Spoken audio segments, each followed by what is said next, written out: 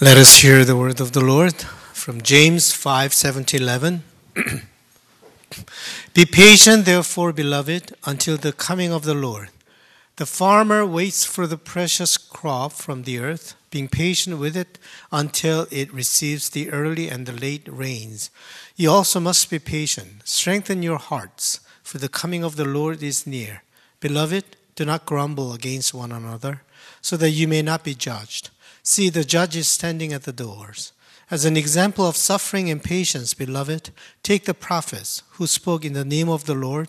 Indeed, we call bless those who showed endurance.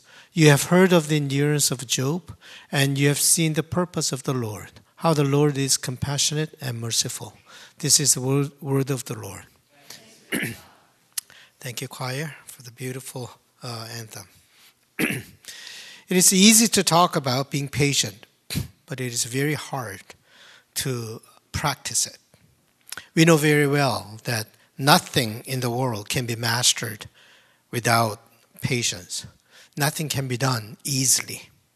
To achieve anything good, we go through many hardships and pain and difficulties, and also we experience a lot of failures. And only after many failures, we achieve just a little bit of what we really want to achieve. But just a fraction of it, we achieve it. But even to achieve that, it takes so much patience and so much failure, so many failures and hardships. So this is a painful process to do things to mastery, and that's why we need patience. There used to be a very interesting Visa commercial. I don't see that anymore. A father is watching a son playing with this board, and then the boy writes something, and then he shakes it, and then the letter is gone, and he writes again. I don't know what it's called, that little tablet. You write something, and then shake it, and it's gone, and it writes again. And the father said, And he goes to his refrigerator, and then he sees his bill statement. And he takes it, and he shakes it, and everything becomes zero. And then he smiles. And the commercial said, if life is like that, you don't need Visa. But for everything else, you need Visa.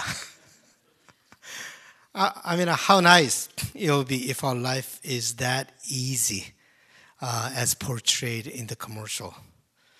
But when I really think about it, I may get bored if life is like that. If I can get anything I want just like that imminently, then I'll get bored. Life is challenging because there are things in life we can never master. If there were a pen that produces sermon just like that, whenever I use it, sermon just comes out, then it'll be brilliant. Doesn't matter how much, 1,000, 10,000, I'll buy it. Life will be so much easier that way. But come to think of it, if I have that pen, my life may be quite boring. The challenge. We need these challenges. These challenges give us something to work for and something to pursue. That's what makes our life exciting. There's something that you cannot just master, something that you cannot just achieve. That's why you're working so hard, but still you don't get it. And that process itself gives us a little bit of meaning of life. Spiritual life is more exciting because it is hard to master, because it's challenging. Spiritual life is very challenging, and it's hard to master. Maybe there's no such thing as mastering spiritual life. That's why spiritual life is so exciting. Spirituality always takes us beyond our comfort zone. Spirituality takes us always beyond what we can do easily. So it is very important to be patient in cultivating a spiritual life. Like the farmer who patiently waits for the rain to fall after they planted the seeds. We have to learn to patiently wait for the spiritual change after we put so much effort into it. Israelites had to learn this patience in the wilderness for 40 years. Maybe that's why God left them there, to teach them what patience is all about. For 40 years, they had to wait. And then early Christians, because of their persecution, they experienced tremendous persecution in the beginning, and they had to wait. They always called Maranatha, come, O Lord. That's what it means. And they waited and persevered through all that persecution. I mean, it's not that it wasn't their choice. Their environment kind of demanded that from them, almost forced them to be patient. Sometimes, patience you cannot choose.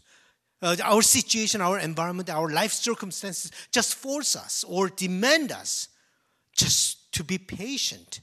And the early Christians, because they experienced that tremendous persecution, probably they built a muscle, spiritual muscle of faith.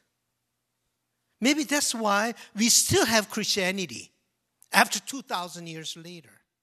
If the Christianity was established very easily in the beginning, probably we may not even have Christianity now. But right in the beginning, they went through so much persecution and hardship. They built a strong spirituality in the process.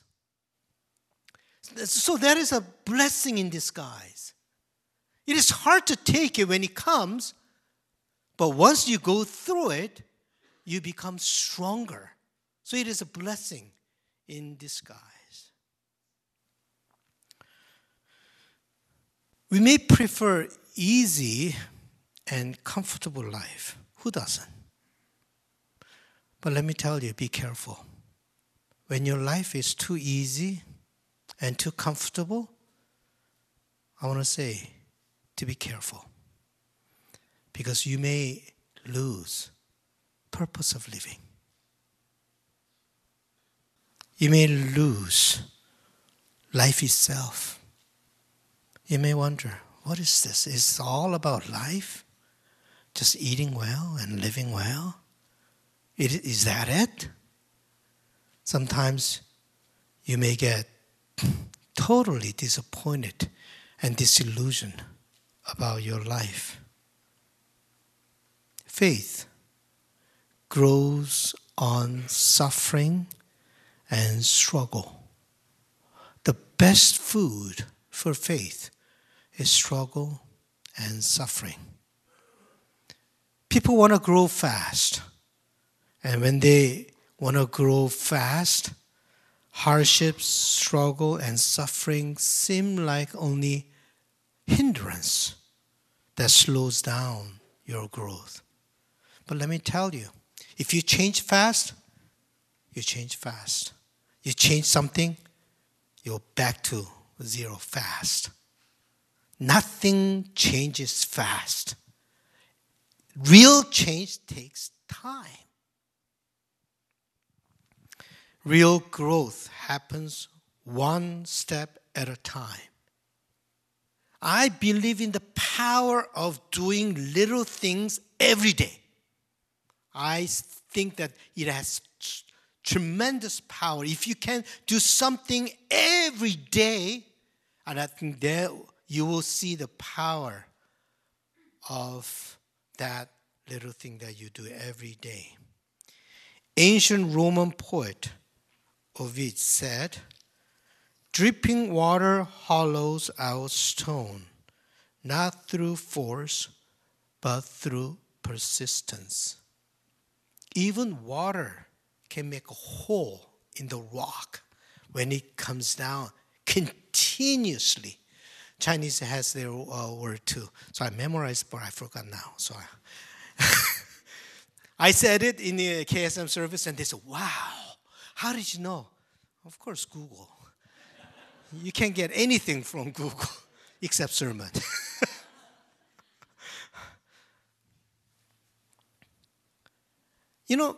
Faith is very simple. I believe that faith is a good habit. That's what faith is. Good habit. Faith doesn't happen overnight. You can never have faith if you don't have a habit. If you don't have a spiritual habit, doesn't matter how long you've been to church, you can never have faith. Faith is a good habit. Many years of spiritual practices produce faith as a result. And habit is very powerful. You don't become an alcoholic by one binge drinking.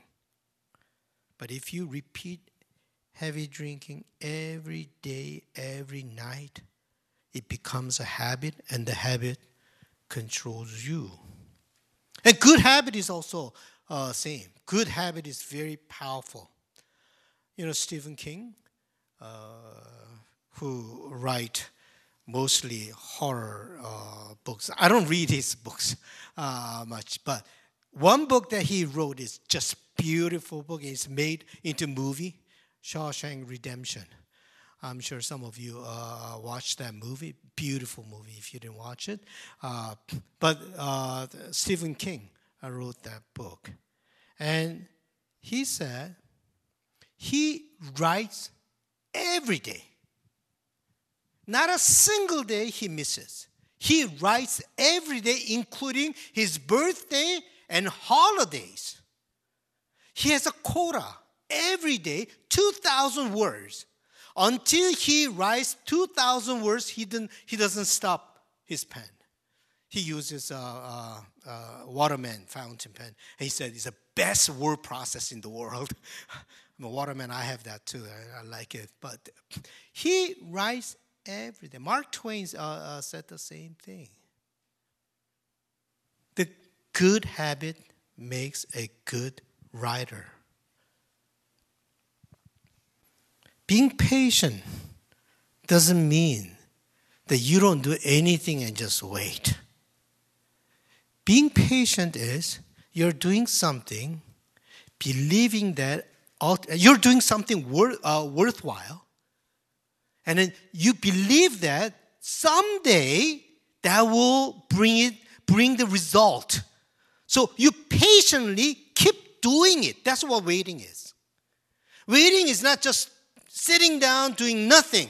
Waiting is you wait for the result because you believe that this is good, and you wait for the result and continuously do little thing over and over and over again, even though you don't see the result right away. That's what waiting is. If there's one thing that you want to do in your life, put that in your daily schedule. Just don't say that I want it. If you really want it, put that in your daily schedule. Anger is a problem. You really want to be free from that anger? Put that in daily schedule. Complaint is a problem? Then put that in daily schedule. For example, write a Thanksgiving journal every day. Okay, from today, I'm going to write 5 items that I'm thankful for. Every day, you write down why you are thankful for. You keep doing that, and your complaint will disappear. Someday, you'll be a thankful person. Today is the last Sunday of November already. And next Sunday, we'll enter into the last month of this year. And then from January, you will have a new resolution. But start now. January is too late. Think about what you want to achieve in 2018. And then prepare yourself from now and start it. And then if you're successful this year in 2018, then next year, 2019, add another habit. So every year, add one habit at a time. What you want to do, what is really important to you. Your life will change. I really enjoy TBS Tuesday Bible Study, and their writing these days. I really enjoy it. What we do is different from other Bible studies. 1 week I go and teach, and then week after they gather together with the computer. They sit down and they actually write about their life from what they studied. For example, Job, first chapter about running away. And then next week they come together and they write about their life of running away. In the beginning, they're, it's too much and I don't like to do it. But now after 4 weeks, my goodness, the depth of their writing. They're going to be all writers. It's a really deep and a very, very interesting as they do that. Habit is scary. You can build good habit, good spiritual habit, and your life will be much more joyful, enjoyable, and then you will enjoy it. Let us sing together.